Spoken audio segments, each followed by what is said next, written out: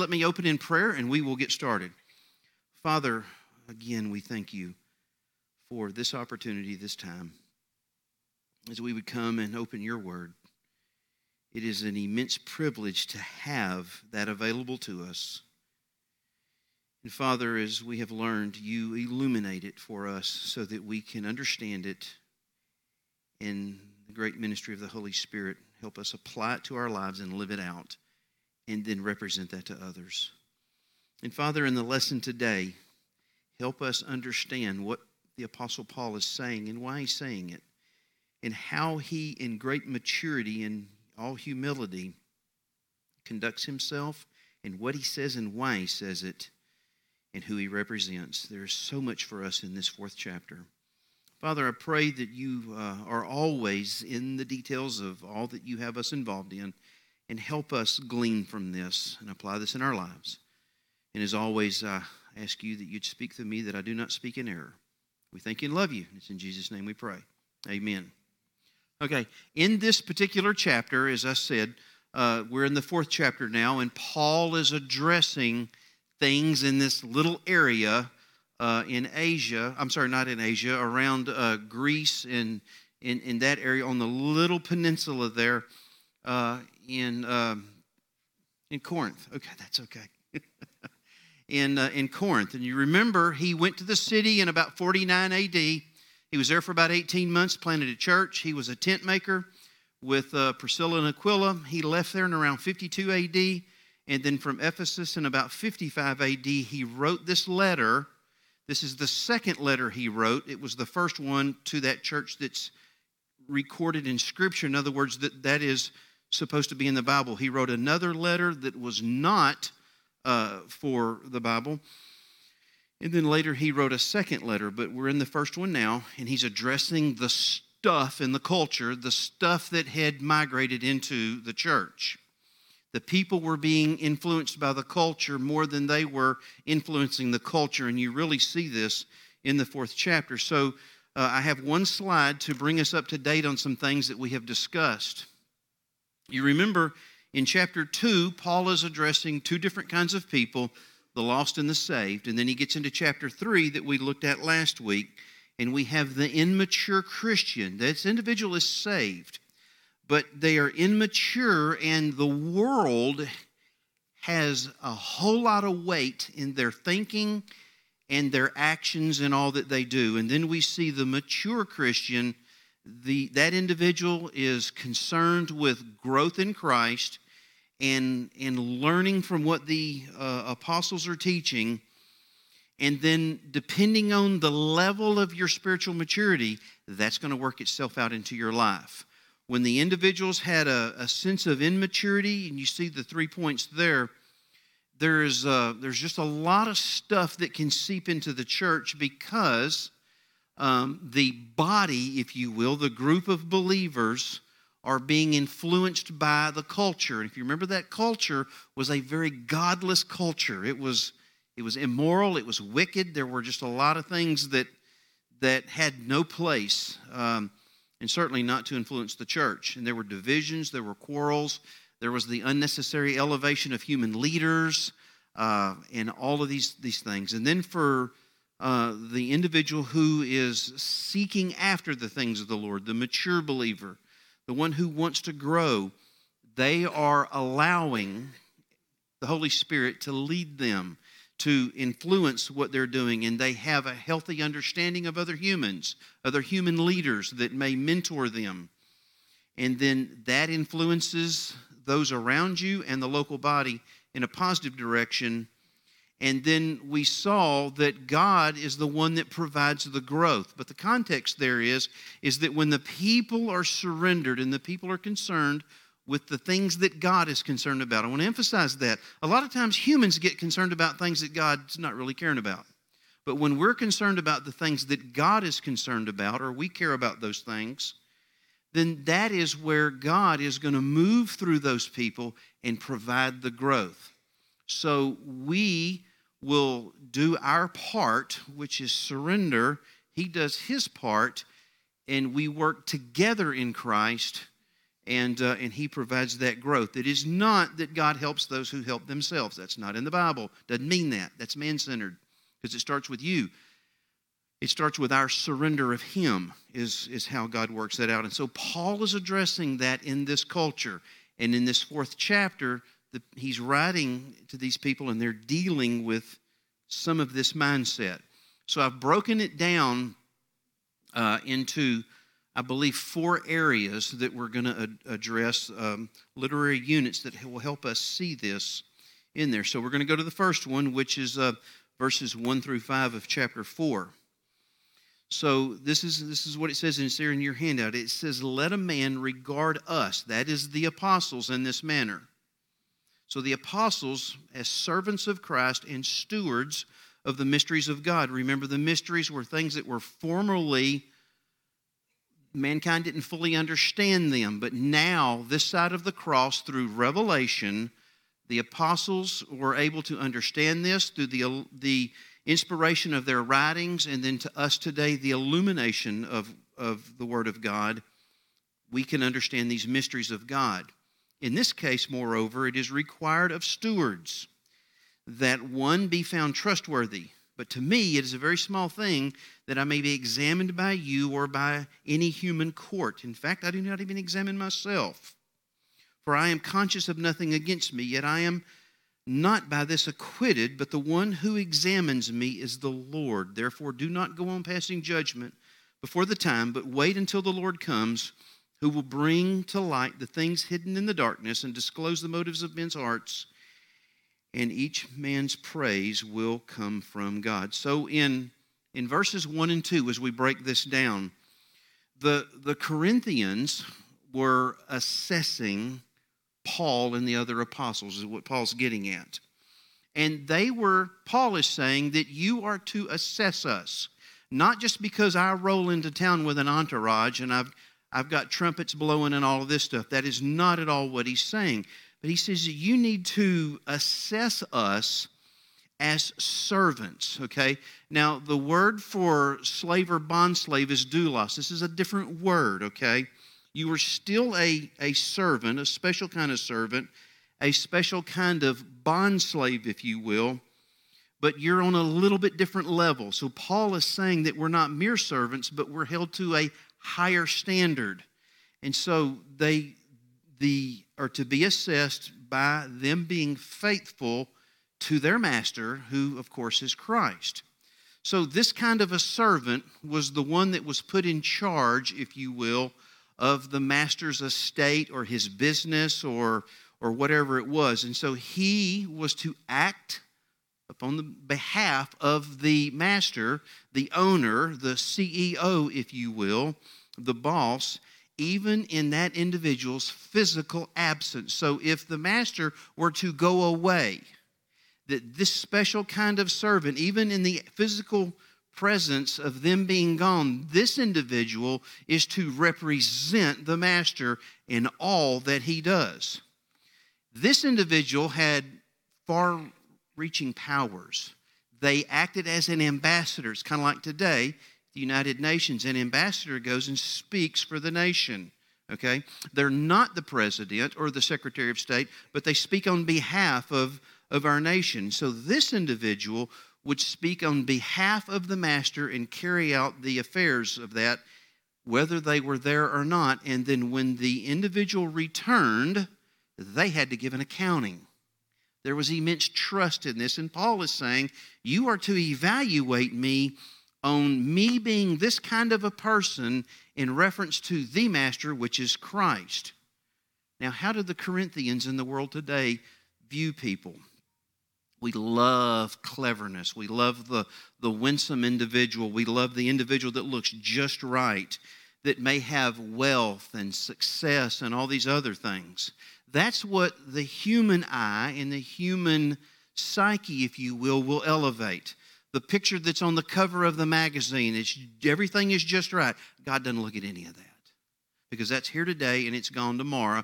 Remember the wisdom of the leaders of our age? It's here today, it's gone tomorrow. And so it is God that looks upon those who are faithful toward His Son. That is what God looks for. So Paul is saying that you need to look upon us as apostles, as servants of Christ, and how we live that out.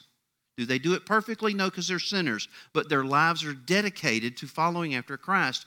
And he references this later on in this chapter. So the apostles dedicated first and foremost to the teachings of Christ, to following the commands of Christ, and then shepherding the people that were there. So when we go into 3 and 5, and we see what Paul is saying, I want to read that again. Notice what it says, because it can be confusing. He says, "But to me it is a very small thing that I may be examined by you or by any human court." That sounds kind of arrogant, doesn't it? That's not what he means. "In fact, I do not even examine myself, for I'm conscious of nothing against myself.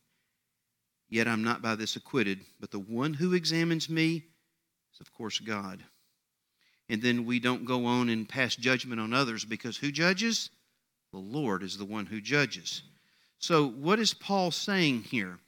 It sounds, if you were just to sit down and read this, that he's not accepting any form of judgment, assessment, or evaluation, or criticism, or correction from other people, including the church in Corinth. But that's not what he's saying. The point that he's making is that he is not elevating human assessment of things, because that's merely human judgment. What he's saying is that even in all of that, I don't even judge myself. He goes, I don't judge myself merely on human standards, which you and I can't keep. So what is he saying? He's not arrogant. He's not being boastful. But what he's saying is that I am being assessed by God, and that is the one that I will be held accountable to. In other words, none of you will judge anybody else in the future. Your assessment of other people isn't going to matter when you stand before God. What Paul is saying is that my life has to stand before God, and he is the one that I am held accountable to, though I minister to you. So in a sense, what Paul is saying, everything that I do is for an audience of one. That I stand before God, and he is the one who judges me, and that is the judgment that weighs heavily in my heart. Now, does that mean that we can't be corrected? No, that contradicts Scripture, because 2 Timothy 3:16 and 17 says that Scripture is there to correct and rebuke and straighten us out, and that we're to hold each other accountable. But what Paul is saying is that ultimately, I stand before God. He is the one who holds me into account, and that he is not going to get into judging others, but it is God that does the judging. So there could be a little tension there, but we want to be careful before we go out and judge others. We can see the action. We may not be able to see the heart. We may not understand the heart that's behind it. So for us to go and judge another's motives without understanding their heart, we can get a little off on. So we need to be careful. Also, in judging somebody else, you better judge yourself before you go judge somebody else. Pull the log out of your own eye before you pull the speck out of your neighbor's eye. The Lord is going to handle it all. Let's suppose that somebody's doing something and you just don't like it, and you want them to straighten it out now. Is the Lord able to straighten it out? Is he going to be able to handle it? Is there anything that he can't handle? So if it's in his hands and he can handle it, what should we do? We should pray. Pray that the Lord would be revealed. Pray that that individual would hear from the Lord, and pray that that individual would understand that the Lord is going to settle everything in his time. So what Paul is saying, and why Paul is saying this, is because you're going to see later on that the apostles were being persecuted. They were being treated harshly. They were being talked about. And so what Paul is saying is that all this that's going on, that is not what I'm ultimately concerned about. I'm ultimately concerned about what it is that I'm doing in light of what the Lord and how he judges. Because if somebody is judging you, you're not going to be held accountable for what they say. You'll be held accountable for what you did with the name of Christ. And that is the one that we should be most concerned about. and it is he who judges. Notice the last line there. He's going to see everything that's seen by the eye. He'll see all the actions, and it is the Lord that is also going to see why it was done from the heart. So should we hear from others? Should we listen to others? Absolutely. That's part of the accountability in the body. But the ultimate one that we listen to is the leading of the Lord. And we will see later on that where Paul addresses the others that are treating him so bad. Okay? So have a proper assessment of things and yourself also. So when we come to 6 and 7, as we're working through this, notice what he says here. It says, now these things, brethren, he's still there. He says, I have figuratively applied to myself and Apollos for your sake, so that in us you may learn not to exceed what is written, so that not one of you will become arrogant on behalf of one against the other. For who regards you as superior? What do you have that you did not receive? And if you did receive it, why do you boast as if you had not received it? Let's go, in light of that, let's go back to the previous thing. Look at what he's saying. The people are becoming arrogant. They're littered with pride. They're boasting in all of these things, okay? Because we saw earlier that God had given them everything that they needed to have a healthy church, and yet pride has set in their boasting. So then Paul just said, I'm not ultimately concerned with your judgment. I'm concerned with the things of the Lord, because you're not living in a manner worthy to judge anybody. So when we come to this, in that, we see there in 4:6 that he's speaking about Christian ministry and the tendency to follow human leaders. Now remember, early on, some of the Corinthians were following after other human leaders, those that had perhaps baptized them. And we said, remember, there were house churches. And so there was the tendency to elevate the leader of your house church over another one. And we're getting into these petty human elevation. And Paul says that shouldn't do that, because you have divisions in the church. And the reason that you're acting like that, or that you're doing that, is because you're fleshly, or you're walking in immaturity. So we don't want to do that, and we saw that there earlier and in other chapters. But yet Paul is saying, don't elevate these people, but look to us who are servants to the Lord. Follow that model. So the Corinthians were forming these little groups, not only around the apostles, but others, and that was causing divisions in the church.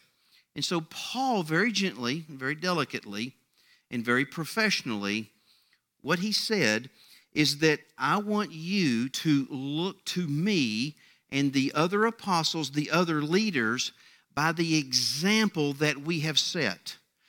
We're sinners. We're fallen creatures. That's not what I'm asking you to emulate, is what Paul is saying. He says, but I want you to follow the example as I follow the example of Christ. As I'm submitting to Christ, that is the example that you follow. And so it's not the opinions of others, but it is I follow the example set by the apostles and the leaders that are around me. For instance, remember when I said that, and I said this just a few minutes ago, it was the apostles that received the revelation of God. We covered that a couple of weeks ago in chapter 2, I think it was. And so they received the revelation from God. It came to them. When they began to write, and the other biblical writers, God inspired the text that they wrote. And then we have the text and the teachings of these apostles. And then when we read it today, there is the illumination. So the Holy Spirit is involved in every way. So what Paul is saying is look at the surrendered life that we're living, and I want you to live like that in light of the culture in which you find yourself. And so he says, evaluate everything, even me as an apostle, he's saying, by the Scriptures.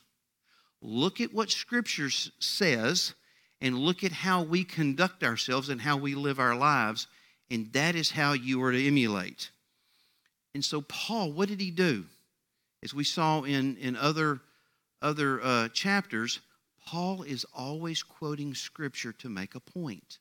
Paul himself refers back to the Old Testament many times. He is quoting things we saw out of Isaiah. And so he's quoting Scripture so that the people then and there would follow Scripture and not try to add to it. Many times today, people will take away from it or add to it. You'll say, that's found nowhere in Scripture. And so the same thing was going on there. So he says, don't go beyond what is in Scripture. Don't add to it. Because when we add to it is when we get in trouble. We don't follow along with it. So judge them by the Scriptures. And then Paul is in verses 7 there, he's offers a response to those individuals who are claiming superiority in the Corinthian church. And you have to think about this. If you've received a gift and you didn't earn it, how can you boast about that? Where does pride set in? So when we begin boasting and pride sets in, what happens is that our mind gets clouded, it gets distorted. It prevents us from understanding what God is trying to show us or where He is at work. Because when pride sets in and the focus is on you and what you can do, then you have elevated yourself apart from the ministry of the Holy Spirit, and you can't do that. Because when you do that, you're actually going beyond Scripture. So everything that Paul's saying here, it's nailing the culture in which they're ministering into. So you cannot elevate self because if you could elevate self, you wouldn't need a Savior. If you could fix yourself, or if you could make yourself better, we wouldn't need a Savior, and we're not that. We can't do that. So in the grace of God that has come to us, we have no room for boasting whatsoever. And when you look at those other scriptures there, when it comes from God, and we realize that it comes from His hand, out of the overflow of His love and His wisdom, we have no room for boasting. But sometimes you will see individuals who get jealous of other individuals.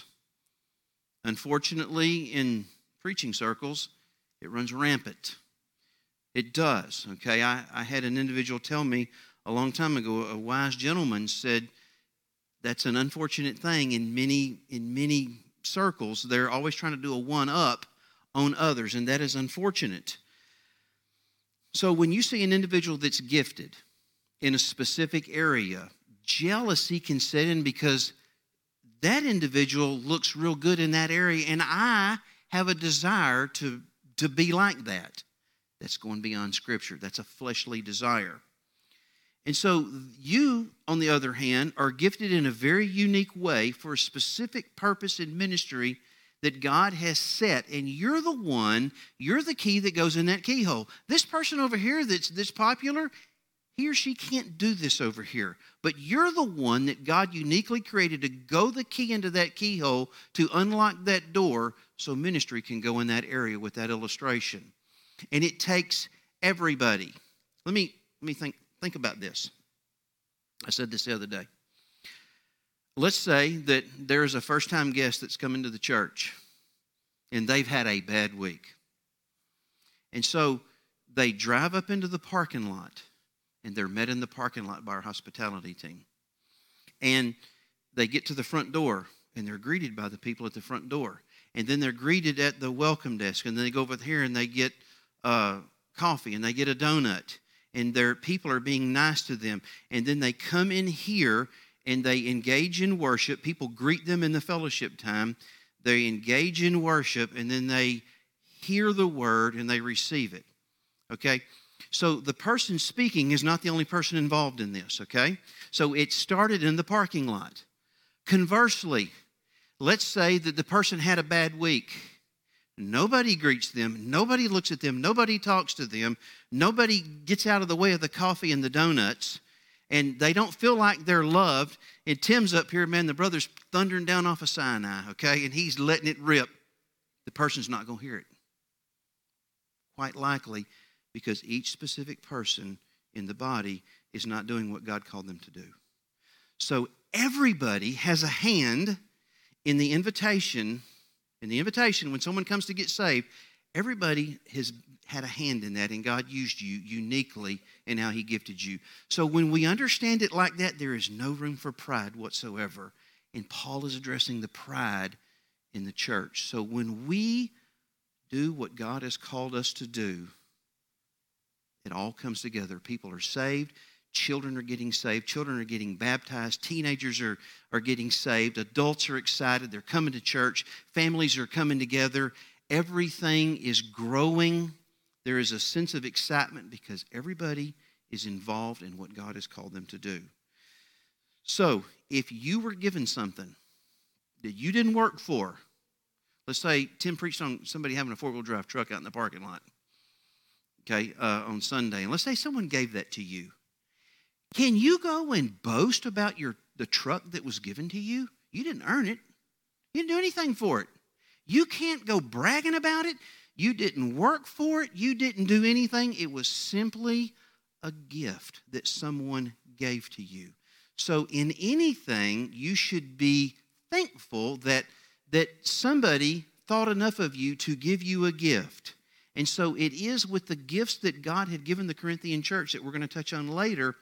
There's no room for boasting when everybody is doing what they're doing and when someone gives you something. Because the praise, the exaltation is in the one who gives the gift. The receiver of the gift is thankful. So we can't boast about anything. So if there is an individual like a Billy Graham who is just a gifted communicator, Billy Graham can't boast in that because anything that he said or did, if it was for the Lord, was motivated by the Holy Spirit. He can't boast for that. Conversely, the pastor, I saw this on TV a few years ago. This brother was 80-something years old, and he went to that church when he was 20 years old. They needed a pastor, and he says, I was as green as could be, and those people gave me a whole lot of grace, but that man had been there all those years. And he says, I've gone through the New Testament more than once. And that brother, he said, I could have gone elsewhere. He says, but God called me here. So that brother did as much for the kingdom of God where he was called, possibly as Billy Graham did all over the world. But we're both working for the same master. We're both the servants to the master. So when we have that attitude, we all work together and there's no room for pride. So everything that the Corinthians had, the gifts that he gave them, all came from him, so there's no room for boasting. Now, if churches today would get a hold of that and live that out, there would be a lot less tension within there. We'd have a lot less things that we see on the news. That is life in the body, if you will. And that's what Paul is writing into. So then we come to verses 8 through 13. And he's given a little bit of sarcasm here. Okay, so follow along with me if you will. He says, you are already filled. You have become rich. You've become kings. And I'm going to add this, and you've done all this without us. And indeed, I wish you had become kings so that we might reign with you. For I think God has exhibited us, apostles, last of all, as men condemned to death, because we have become a spectacle to the world, both to angels and to men. We are fools for Christ's sake, but you are prudent in Christ. We are weak, but you are strong. You are distinguished, but we are without honor. To this present hour, we are both hungry and thirsty and are poorly clothed and are roughly treated and are homeless. And we toil working with our own hands. When we are reviled, we bless. When we are persecuted, we endure. When we are slandered, we try to reconcile. We have become as the scum of the world, the dregs of all things, even until now. Wow. There's a sudden shift in Paul's letter here, and he's addressing things, okay? Now, with irony and sarcasm and all of that, he's speaking into this because you can see in there that the apostles had been and were, at that time, being unjustly treated. Okay, they're a servant of Christ, and they're being persecuted, and so he's writing about that. He's not writing it for sympathy. He's addressing the heart of people. And so the Corinthians, remember Paul left in 52 AD. He's writing this letter in 55 AD. They had become so self-sufficient based on the culture. The economy was good. Oil wells were pumping oil. Everybody had an oil well in their backyard. And everybody was making lots of money. And they were already full of everything. Really, they were full of themselves. And so they prided themselves on their abundance, because when you have that, you get to thinking that I am the one that brought all this about by my wit and my wisdom. And so pride was seeping in. And in the abundance of the gifts that God had given the church, there was pride in all of that. And they were living as if they were already rich. In luxury, comfort, and ease they were living. And so they acted as if they had no need for the things of the apostles. And it's as if they were reigning as nobility. That's what Paul is writing into. And yet they were doing that without the apostles. They were living their church life apart from the wise counsel of the apostles. They weren't listening, and Paul is writing that letter. So when we come to verse 9, it's believed that Paul is writing there, and he's picturing this parade, if you will, or this procession.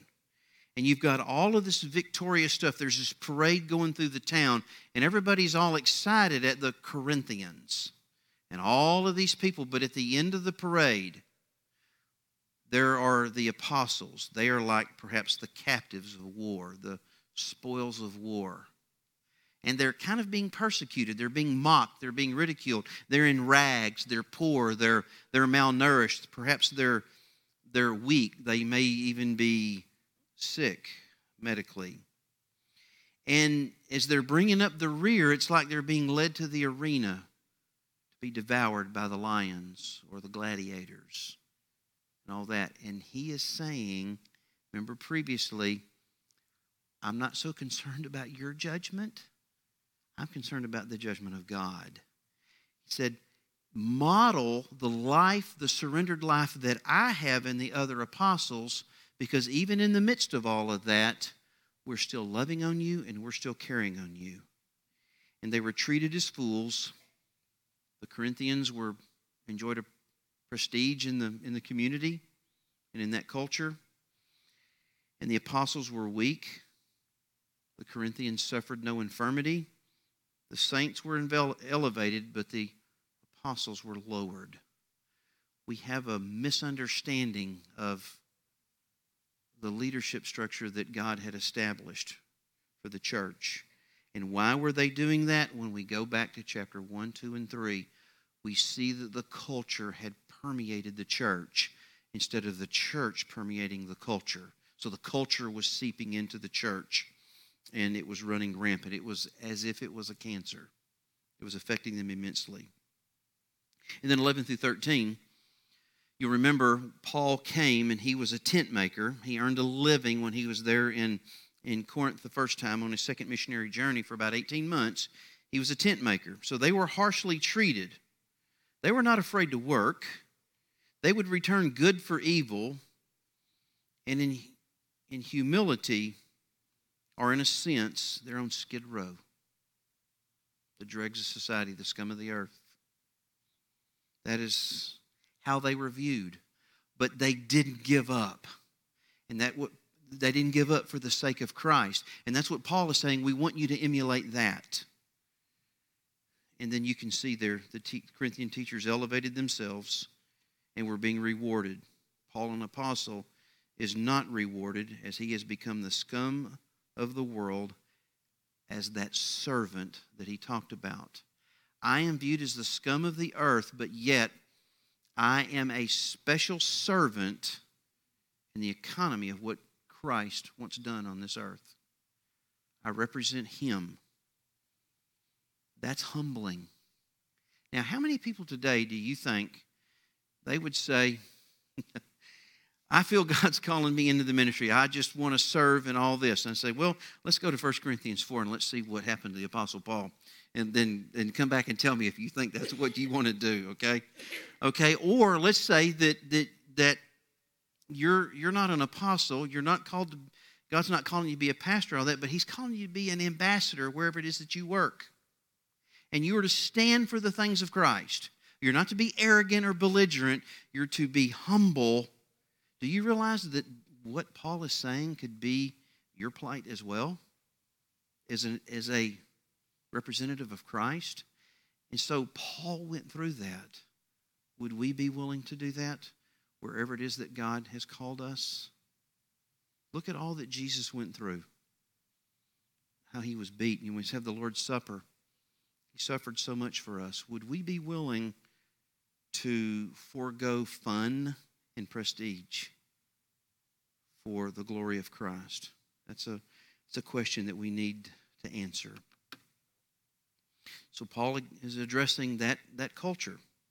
And then we come to close to the end in the last few verses.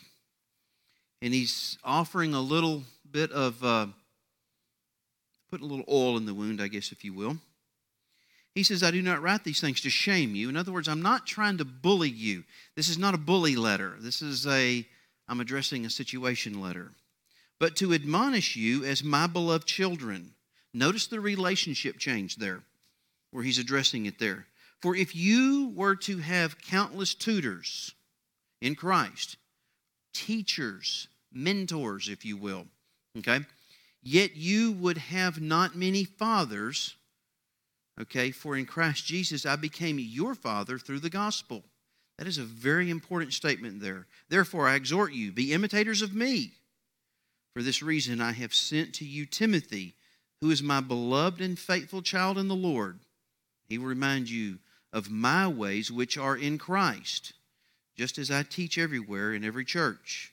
Now some have become arrogant, as though I were not coming to you, but I will come to you soon, if the Lord wills. And he did come back. And I shall find out, not the words of those who are arrogant, but their power.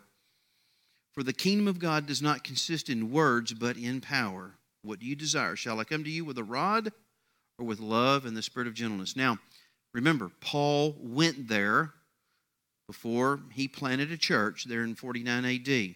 So he shows up to spread the gospel on his second missionary journey. He takes up occupation as a tent maker. He planted a church. He established the leadership. And out of such a relationship as that church planter, as that leader, as an apostle, out of that relationship, he is speaking to them the way that he is. He's speaking with authority. He's speaking to address their heart. He's earned the right to speak into the issues, and he does. Sort of like a spiritual father, if you will, to a child. So, he's saying, Corinthians, even if you had 100, 1,000, 10,000 tutors, teachers in Christ, they do not have many fathers. So what he's saying is that Paul had become a father to them through the gospel. What Paul, in fact, is saying is that those 10,000 tutors are not going to care for you the way that I will. They are not going to love you like I will. They are not going to be persecuted for you like I will. They won't go to the stake for you like I will. They won't be martyred for you like I will. And so Paul is telling them that. And so out of that relationship, Paul is telling them again to imitate him. And so what should they imitate? Remember Paul. He was a persecutor of Christians. He was there at the stoning of Stephen. On the road to Damascus, the Lord got a hold of him. He was redeemed. God called him as an apostle to be that representative for Christ. He was humble, and he lived his life having known this, and now he knows this, and he's living his life out that way, and that is what the people are to imitate. And so he's saying, I'm sending Timothy to you, my young apprentice, if you will. And so you are my personal delegate. Timothy is going to come to you, and you are to emulate what you see there. So Timothy can demonstrate the lifestyle of Paul because Paul is surrendered to Christ and Paul is teaching Timothy. Paul's mentoring Timothy.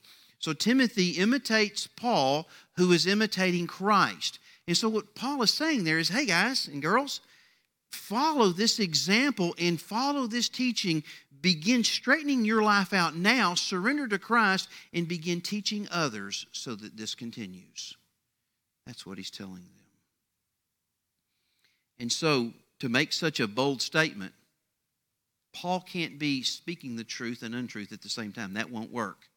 So Paul is either self-inflated about himself, he's a narcissist, or he is a Christian leader who is following the call of God on his life, that he is a sent one, and that in all of that, he imitates Christ and he is open to everybody. It is all on display.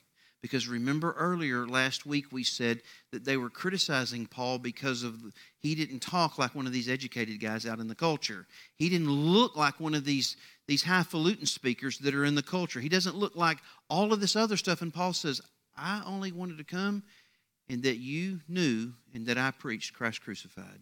That's what you needed to know. And so he's speaking humbly to these people and putting himself on display. Not his sin, but his surrender to his master. And they should be surrendered to their master. And who are they surrendered to? The culture. They were surrendered to what was going on Main Street and in their social circles. That's who they were surrendering to. And Paul says, that is not how you should be living. And then finally, he tells them he can come back in one of two ways. I'm going to come back to line you out, or I'm going to come back to celebrate. We'll pick that up in 2 Corinthians next year, Lord willing. But what Paul is saying is give up the arrogance, give up the immaturity in Christ, give all of that up, repent, and we can celebrate. But if you hang on to it, if you don't let go of that, as your spiritual father who is called to as an apostle to lead, I'm going to have to come back and I'm going to discipline you. He says, so the choice is yours, and really it is. He desires that they would humble themselves and that they would grow. And then notice how he describes the kingdom of God there in 4:20. And he says, for the kingdom of God does not consist in words, but in power. So, mere words are mere words. But when there is the lifestyle behind it, the humble lifestyle behind it, the character is not measured by words, but in the life on display. And you see that there in Matthew 7, 21 through 23. The life on display, that when you say it, you live it, and you live what you say, and you say what you live, and you are transparent, and you are humble. You are open to correction and doing life in the body. That is what Paul says is on display. So we might be able to sum up chapter 4 in this way in the last statement. And that last statement is going to be in your handout later. It says, all that we do is to be done in humility, recognizing what we have received from Him. We live out our lives as Paul has in submission to Christ, willing for Christ to be glorified without regard to personal position or recognition. If that is our attitude, there's no room for boasting. There's all kinds of room for humility. There's all kinds of room for being teachable, learning, being groomed, pouring into others, because how can you pour into others if your life is all off the train tracks? You can't. So that's what Paul is saying in all of this. Follow my surrendered life. And then as I'm doing with Timothy, pour into the next generation. Spiritual reproduction, if you will. Reproductive discipleship. So as we go into our groups, I'm finishing a little sooner. I have heard from some of you. I'm trying to finish a little sooner. I'm not trying to go too deep. Please give me feedback on this. If I'm going too fast, please tell me. I want to serve you. I want to facilitate this. Anything I can do to make it better, please let me know. If you have any questions, and some of you have asked questions on this, please continue to do that. I don't want anybody to go along and not have a question answered or further illustration on something. Now, one of the things that we're going to try to do is how we set the groups up tonight. I'm going to leave them set up. So in the ensuing weeks, when we go into our different directions, those same leaders are going to be in those same areas. Okay, so thank you for that feedback. Now, I know that not all of our deacons can be here. Some of them are working. I understand that. And so if your deacon is not here, go ahead and go to the group here in just a little bit and be a part of that group. Be part of that family, okay? Be a part of that. And, someday he may be sick or whatever, so go there. If you are visiting, again, thank you for coming. If you don't have a deacon or you don't know who it is, go ahead and join a group, and believe me, you're going to like it. And you know how I know that? Because last week at 8:03, I stood up here and said, nobody's looking at their watches. And then it's past 8:20 and everybody's still in the building, okay? That does a person's heart good when you see all that, so everybody's connecting. But I want to close this out in prayer, this lesson, this study, and then we'll go into our groups. Would you join me in prayer? Father, I thank you for your call upon a humble man named Paul. At first, he was arrogant, but when he encountered you, he lived a life of humility. He was a changed man, and it was his heart to see people come to you. Father, I believe, being a man myself, that there's no doubt that he would sometimes be awake at night, even though he was yours, and he was burdened for people, that they would come to know you and they would grow in you. And even in his criticism of the Corinthian church, he loved them. He loved them with a servant's heart. He no doubt probably cried for them. He wanted to see them change. Want to see them grow. And so, Father, for all of us, help us learn, help us grow, help us share that with others so that others would come to know you. Father, we thank you, we love you, and it's in Jesus' name we pray. Amen.